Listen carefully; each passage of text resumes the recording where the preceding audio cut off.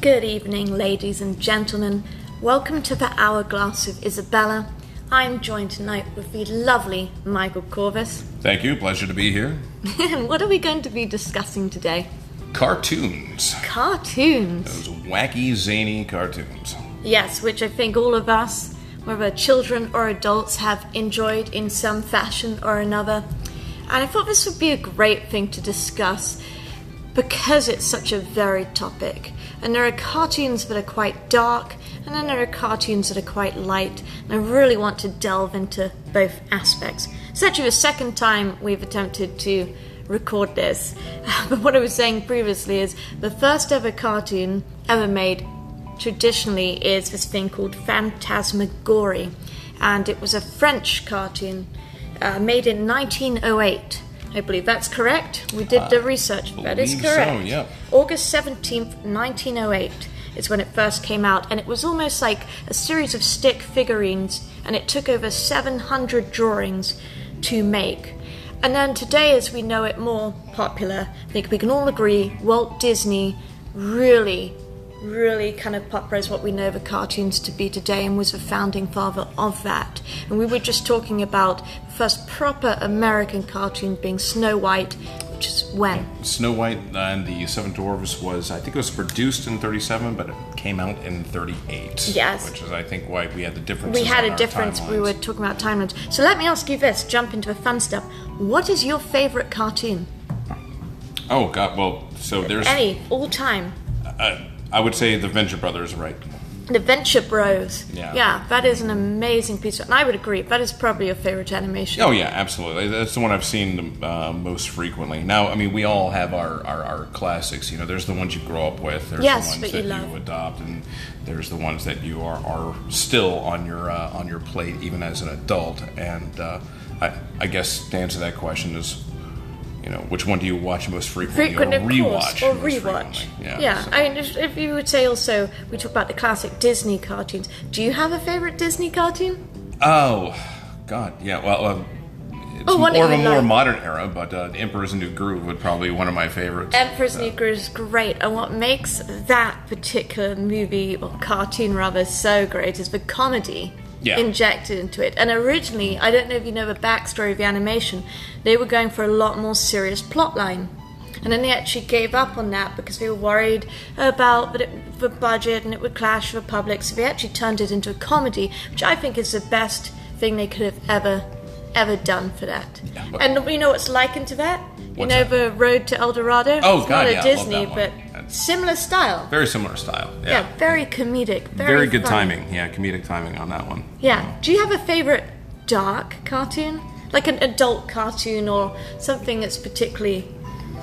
Like I was saying, mine earlier is Watership Down, which is about these rabbits. Yeah, that's a great one. I mean, I don't know, it's half lighthearted, half serious, certainly adult, but I like some of the heavy metal films. Well, the two Heavy of them Metal are out, is yeah. a fantastic example of adult animation, and I'll never forget that green light, the green orb, you know, and how powerful that was to watch. And of course, who's the girl with the silver hair? And she rides upon the parrot type creature. Yeah, you know, if you hadn't asked me, I could have told you. Yeah, so she's you know, got all this body armor on, and it's very classic looking. Kind of, we were talking about, you like Conan the Barbarian, right? But very much in that style of early superhero. Trying to force you to watch that for the third time. So, yeah. Yes, and we'll totally do. We'll absolutely take the time to watch that, I feel. And so you like Venture Bros? You said your absolute favorite. Yeah, yes. That is without. Oh, okay, so like, you know, growing up, I think probably my favorites would have been a lot of the Warner Brothers cartoons, particularly the Bugs Bunny. Bugs Bunny, right? Yeah, like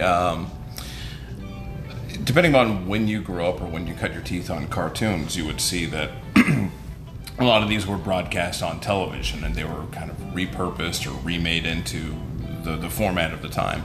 But a lot of these originally were like your 8-minute shorts that appeared. I mean, you rewind the clock, you go back in, like, you know, wartime era, like World War II or later into the 50s. You pay your quarter, you go in, you watch a movie, you have like you have a newsreel, you have like a feature, you have a cartoon, you have a main feature, et cetera, et cetera. So these 8-minute shorts would be in between movies. It was an entire thing. It wasn't just you have cartoons a single movie. in between a movie. Right. So, I mean, their original audience was... Now, their original audience was primarily adults. They weren't really... Okay, that's interesting working, to know. Towards kids. But it wasn't anything like so beyond the pale that kids couldn't watch it or anything. But you see a lot of the humor in the original Bugs Bunny cartoons or whatnot was meant to make adults laugh. Do you know the strange story about Bugs Bunny? Well, about how it came, which how one? it really came to be? So Walt Disney was trying very hard, and he failed, to be fair, a lot of times. He was a dreamer, and he had big, as we know, big goals and aspirational things he wanted to live up to. And for the most part, he kept failing. He was consistently running out of money. People consistently would fuck him over. And at one point, he was designing a cartoon character for a company, and he designed a rabbit, which then what we know today as Warner Brothers, which it wasn't called Warner Brothers back then. I forget the name, I think it was Lenore, you guys can correct me, but the chap who had it had a different name beginning of L, and he basically stole the rabbit away from him and made it into Bugs Bunny. And Walt Disney then said, well, I never fucking liked that rabbit anyway, I'll make a mouse. And so Walt Disney made a mouse, which we know as Mickey Mouse today, being incredibly famous. But he even back then was the father of invention so much and had so much dream power and desire to create I love cartoons because it brings something to the page from fantasy to life that you can't quite, especially back then, that you couldn't do with classic movies. Right, like the classic cinema... CGI not being what it was at that point, obviously, cartoons was a ultimate realm of fantasy where you could literally craft and create anything. Whether you're the coyote walking out over the edge of the cliff and you keep going on, you don't notice that gravity exists until you look down. It's just, some of these things are the you can play with cues, physics. That we've kind of indoctrinated into ourselves in our own language of humor over the years. Yeah, I think that's absolutely beautiful. I'm going to roll back to this concept of dark cartoons, because you're right, not all cartoons are designed for children. Some are designed for adults. And like that Watership Down, which I watched as a child, I might add, in the UK, was all about rabbits murdering each other and being caught in snares and really horrific concepts of death. That same animation team released a animation called The Plague Dogs, which, if you've not seen it, is even darker than that. And I remember as a child watching some things like The Secret of Nim. Yeah, I was going to suggest that one, yeah. If you watch it, it's a pretty dark animation for a child to watch, but so beautiful. I think we talked about heavy metal as well. That was on my list for kind of dark animations. But I think they're sometimes a lot more poignant and capture the imagination of the audience so much better. Well, you can see, I mean, we could, if we branch off into anime, we could spend like several weeks talking about anime is going to be its own topic. Thing, but like you take movies like Akira or whatnot that drove. Here's the most famous one for the darkest one. Grave of the Fireflies is a Studio Ghibli, and it's well known as being the most dark, very depressing anime of all time. It's really sad. I have yet to have the pleasure of that one. So. I wouldn't want to make you cry today, darling. It's definitely a tearjerker, which I like.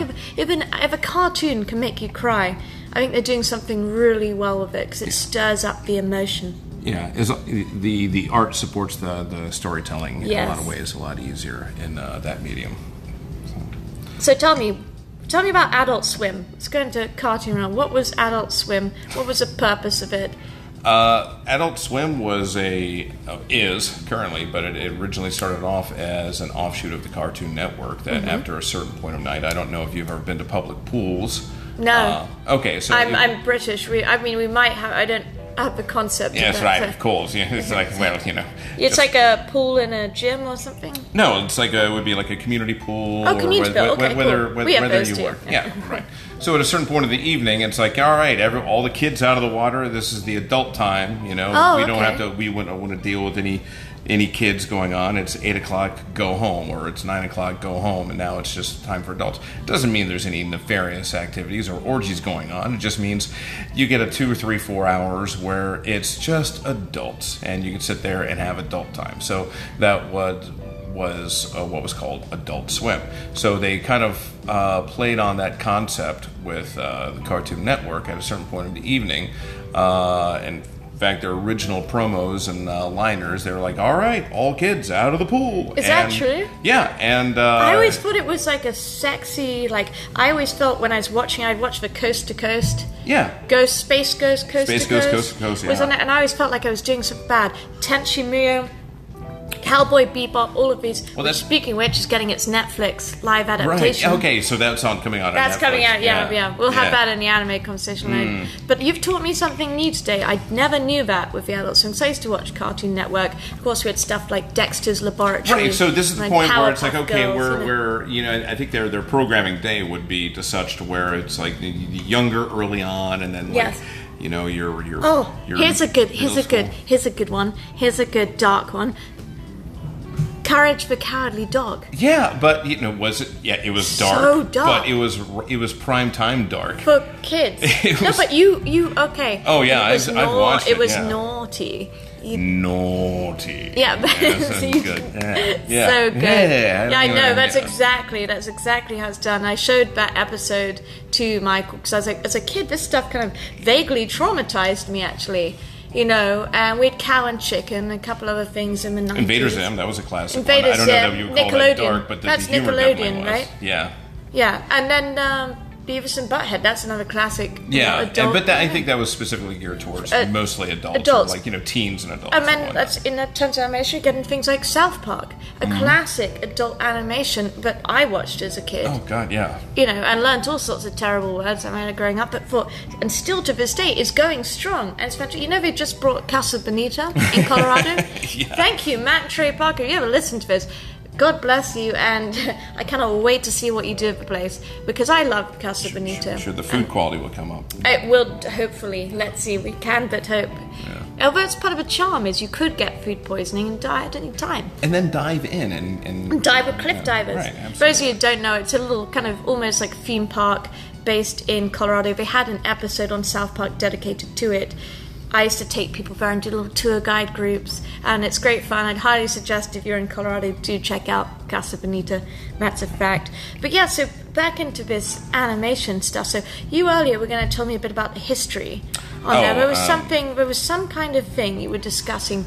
It was a timeline or something. But I had something actually more interesting to ask you. Yeah, infinitely more interesting than the show that you're watching recently. It's called What If, right? Yeah. Yes. Would you designate that as a cartoon? It is, isn't it? It is. What is What If? Well, What If is it's based upon a Marvel comic called What If, where they toy around with like different pre-existing storylines or narratives that they've developed in their universe, and it's kind of like an alternate reality.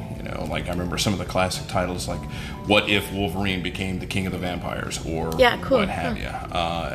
The first 2 episodes they've dropped so far is Agent Carter ends up being the one to get the super soldier serum to become what should have been Captain America, but they switch it, and it's very British, isn't it? Yeah, very British. Very cool. I liked that. She becomes Captain Carter. So it's like all these alternate universes, what could potentially be to play around with the timeline, which is in line with the Loki stuff they're doing anyway. Really doing a lot, especially with all the end game time manipulation, which goes hand in hand with the way the comics were made.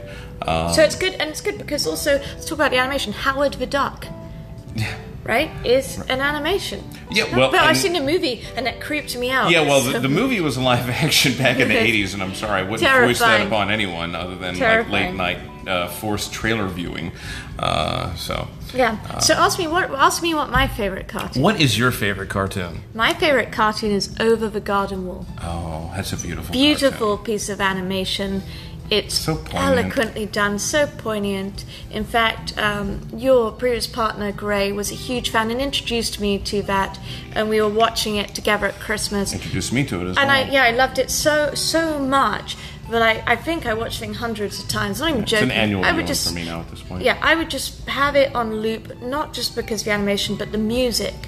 the musical score, which was done by the Blasting Company. Amazing musical score in that. And I heard they're actually about to do a sequel type thing or a spin-off from it. Did you hear that? Really? I had not heard that. Oh, yes. Yeah, and so then and to go beyond this point of things becoming things, like sequels and things being born of things, I love this. It's actually a comic, and it's called Lore Olympus by Webtoon. Yeah. Been a fan of that for a minute. They actually just got a deal with Netflix. No, not Netflix. Jim Henson Company, who did the puppets. They're actually going to be doing the Muppets, right? The Muppets, of course, the Muppets. But they're actually going to be taking over and doing the Lore Olympus. Oh, that'd be great. Isn't it amazing? I think that'll be a great animation. I'm thrilled. And absolutely thrilled to see that and see how that goes with. But we'll see on that note. This is a whole nother podcast with Jim Henson. I was so sad that the new Dark Crystal got cancelled. Yeah. It was very well done.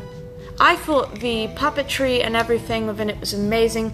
The girl thing, the storylines was accurate to the original Dark Crystal and had that so nostalgia. what happened with that? Enlighten me, because that's I think I was a little busy during that whole kerfuffle. Yeah, what happened, I believe, is that it turns out it's just too expensive in this day and age to really do the puppets correctly. And it takes a lot of people to... So, you know, there's the different characters, like you've got the Gelflings, right? Mm-hmm. And then you've got like the eagle-shaped little creatures, Skeksis, they're called. Yeah, it takes for one of those, it's I'm like Skeksis 5 people. And I know it. Yeah. Indeed you are. But it takes like 5 people to man one puppet. It's an incredibly intense thing. And then what were the ones with the long legs?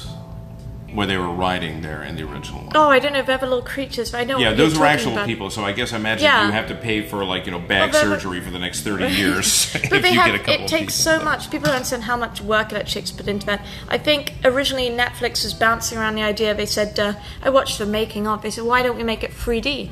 Because they. Actually, speaking of dark animations, they remade Watership Down, the rabbit cartoon. Did they? 3D, and it was terrible. The rabbits look like hares, so the hares are larger creatures. It was all wrong. It didn't quite match up. Something about that uncanny valley thing. Something doesn't quite add up in 3D. Now let's get on to this. How do you feel about 3D animation? So like Frozen, is that a cartoon?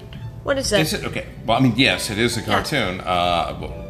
When you talk about 3D, are you talking about I'm not viewing talking experience? About not the class. I'm talking about the digital animation. The digital animation. Right. Yeah. How would I explain it? So we go into Pixar. Pixar. Thank you. Right. What would you call that? I would still call that animation. Yeah, but an animation, what's the designated term? So you've got hand-drawn animation, and then what is Pixar? Yeah. Computer-generated. Computer-generated there we go, or 3D animation. Yeah, 3D animation, that's what I would... And here's one of the things I think where Pixar really excelled is because it's a new medium, and obviously technology has grown exponentially since their inception. Yes. But it's got a lot easier. Yeah, they have also had a keen eye. They didn't let the tech outweigh the storytelling. Yes. And even if it was just a short, 6-minute short that they were doing. Pixar have great shorts. You see the Jackalope one? It's really good. Yeah, they would. They wouldn't let the technology get in the way of the storytelling, and they did a beautiful job with that. And that's what engendered, a certain amount of fascination and love and reverence for their products, and in fact, that medium. Yeah. Oh yeah, to be sure. Here's what I think's interesting. You ever heard this theory? It's not a theory, it's actually a proven thing. That in animation, when we started with the classic Disney animations, we think of Cinderella, and we have Aladdin, right? And we have Snow White and Sleeping Beauty and all of these classic hand-drawn animations, even up until Princess and the Frog, which is the last traditionally hand-drawn animation, which I will say Princess and the Frog is one of my favorite hand-drawn animations. The New Orleans vibes is actually beautiful in it. But here's the interesting component, moving from that to Frozen and Rapunzel and all of these things where it's more of a 3D computer-generated style, which is now commonplace for pretty much everything. What's interesting about that change is they noted with the princesses, have you ever seen this? They changed the size of their faces and the size of their eyes. And there's actually some articles that are really creepy. Like Bratz dolls almost. So they actually, so like Bratz dolls, perfect example. But what happened was, we couldn't figure out why it was happening, but it was a marketing thing, so they realized this sells better. And in fact, they have infantilized the face of a woman from being fairly adult, right? Still with very oval, large eyes. Right. But as it moves on, they're still adult characters, but the facial proportions have changed, where they're actually more close to an infant baby now. Yeah. It's actually a fact. That's like you can read multiple articles. Right. On Yeah. it. The It's larger proven. the The larger eyes, eyes, the tiny the little tiny nose, narrower chin. Yes, Yeah. but it's more to a baby's proportion. I think maybe that's because if kids are watching it, they might be more comfortable with something on screen that looks closer to them because they're kids that's as a possibility, well. or they're That's- marketing it to the ticket buyer of the house. And, Right, exactly, which is that. You know. But it's completely changed. It went from very, like if you look at Sleeping Beauty, right, today to you look at Elsa in Frozen, you compare it, you can actually see the size different. And in fact, it's not just that. I've noticed, look at Up. You've seen Up, right? Oh, yeah. Yeah. Well, I mean, and that one is, stylized. It's based on because that's based on a real story, right? I did not. Yeah, Up is based on a real story. I was reading about it the other day. There was this beautiful little house, and an elderly woman, I believe, lived in there. And they were trying. Every other house around it was bought up by corporations, and they offered her $1 million. They said, "We'll give you $1 million if you sell your house." And she was like 86 years old or something. She said, "No, I'm not going to do that." And they got really pissed off her, and she won the fight, actually. And so there's this beautiful picture you can find online of these tall corporate buildings, and then this beautiful little house in the middle, and she lived and died there. Oh, and that's isn't that beautiful. lovely? I That think it's is. such a lovely story. So beautiful. But I love Up. But the point is that I'm talking about we tend to do this thing in Pixar movies now, and in our animation in general. Like if you've seen Animal Crackers, it's not a Pixar, but it's very similar. We just tend to cartoonize people's faces, right? So the noses become a lot more elongated on men, and the eyes become a lot larger on women.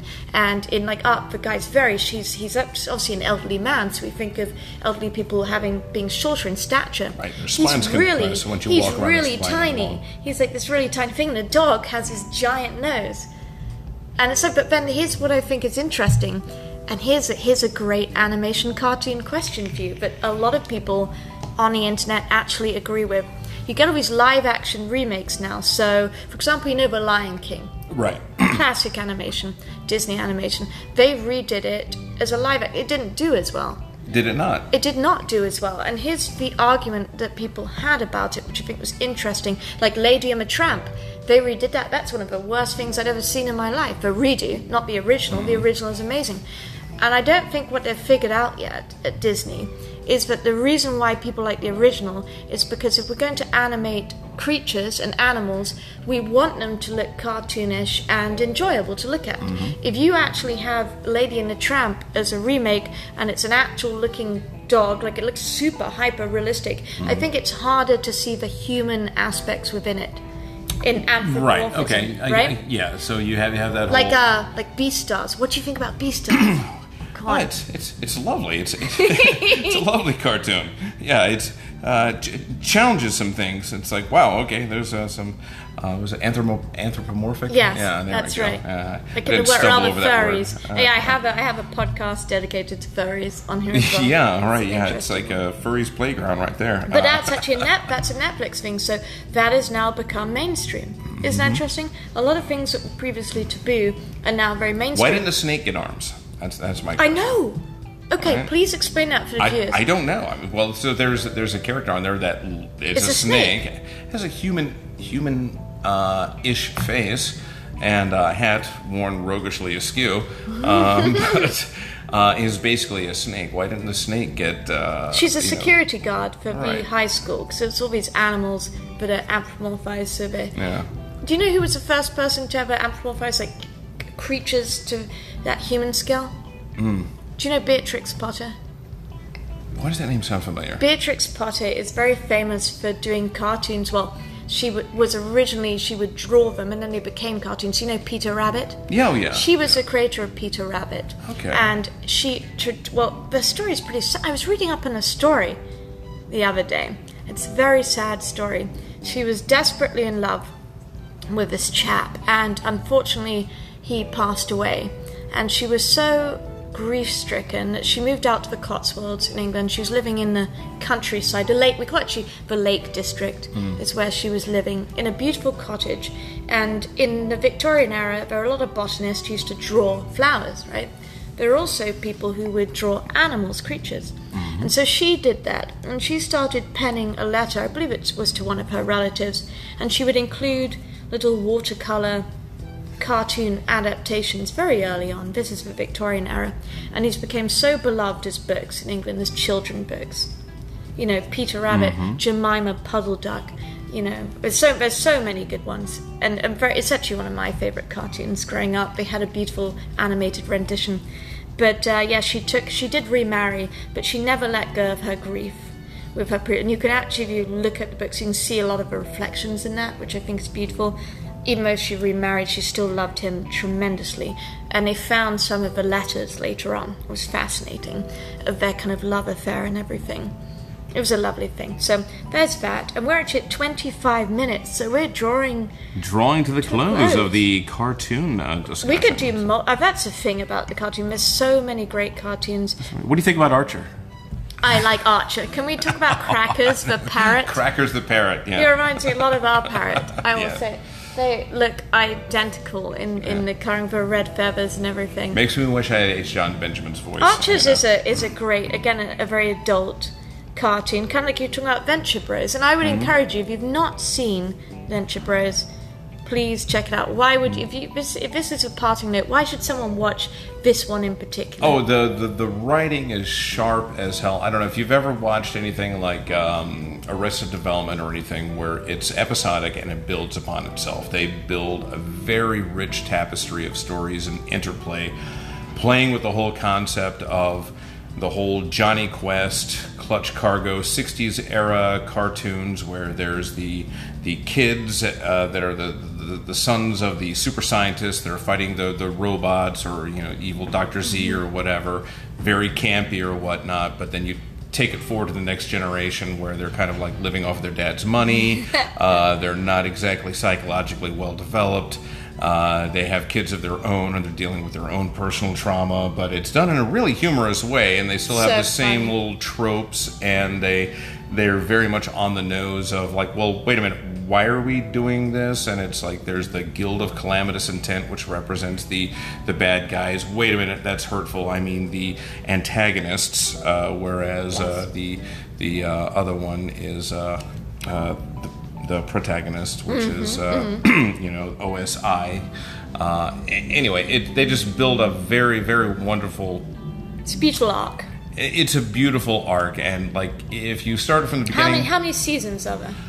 There's 7, and hopefully HBO picks it up and keeps going on. Now it's 7 seasons, but it started back in 2001. Do you think? Well, let me ask you this question: do you think today that Venture Bros could exist in the world we live in? Absolutely, you do? absolutely, with the same degree of comedy. Because we talk about how comedy has evolved, and that should be its own podcast. Yeah, well, they didn't do one every year. They started in 2001 on Adult Swim, as you referenced earlier. And sometimes it would take 2.5 years because they're still doing traditional animation.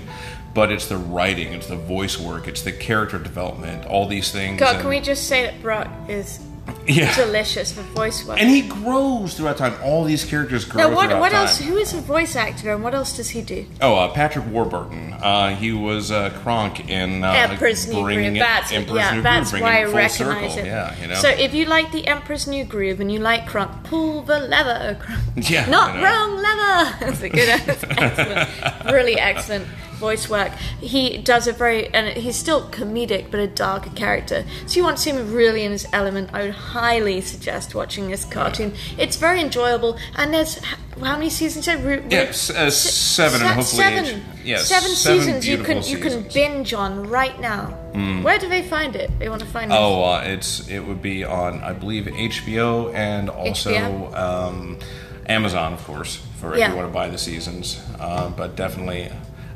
Might be on Hulu too, but I know that HBO picked them up. So I will say it's also pleasing to watch the art style develop within this, because if you start at season 1, you can tell that they've got the pilot and they're kind of figuring out the different designs of the character and what they're going to be. But it evolves. Each of the characters have a beautiful arc, like a beautiful development there. Like, I really like to see people develop characters specifically so that you can relate to them and enjoy and really feel a personal connection. By the end of it, you feel like you're part of their family. Yeah. And you're running around with them and enjoying all the crazy adventures, which is amazing. So yeah, the Venture Bros, that's definitely... And I will say the Monarch, he's my favorite character. He's an ENFP. He's an ENFP, like that's why he's I your am favorite as character. Well. And Dr. Girlfriend, pretty cool as well. But yeah, a fantastic show. So we're 29 minutes. We're at the end now. Well, that's a good place to end it. We're at the end. All right. And I think we're going to be doing... I think we've decided now we're going to do an anime one. It's going to happen, right? Yeah, it has to, yeah. That's the decision at the end of this podcast. There will be one dedicated to anime. Tell me, what is your favorite cartoon? If you want to leave a comment where I put this under Facebook, let me know, because I'm really curious to see what you like, regardless if you're an 80s child or a 90s child. I want to know what you have enjoyed and loved. And without further ado, there it is. Yeah, we're going to have to do a 2.0. Yeah, so there we go. I just realized we didn't even cover the remakes of He-Man and Voltron, which were amazing. God, but there's you know so what? much to do. We can have a point. I've done many point twos. This will just be point one. There we so go. This is cartoons 1.0. Yeah. Yeah, sandwiches. Thank you for listening. Without further ado, good night and take care.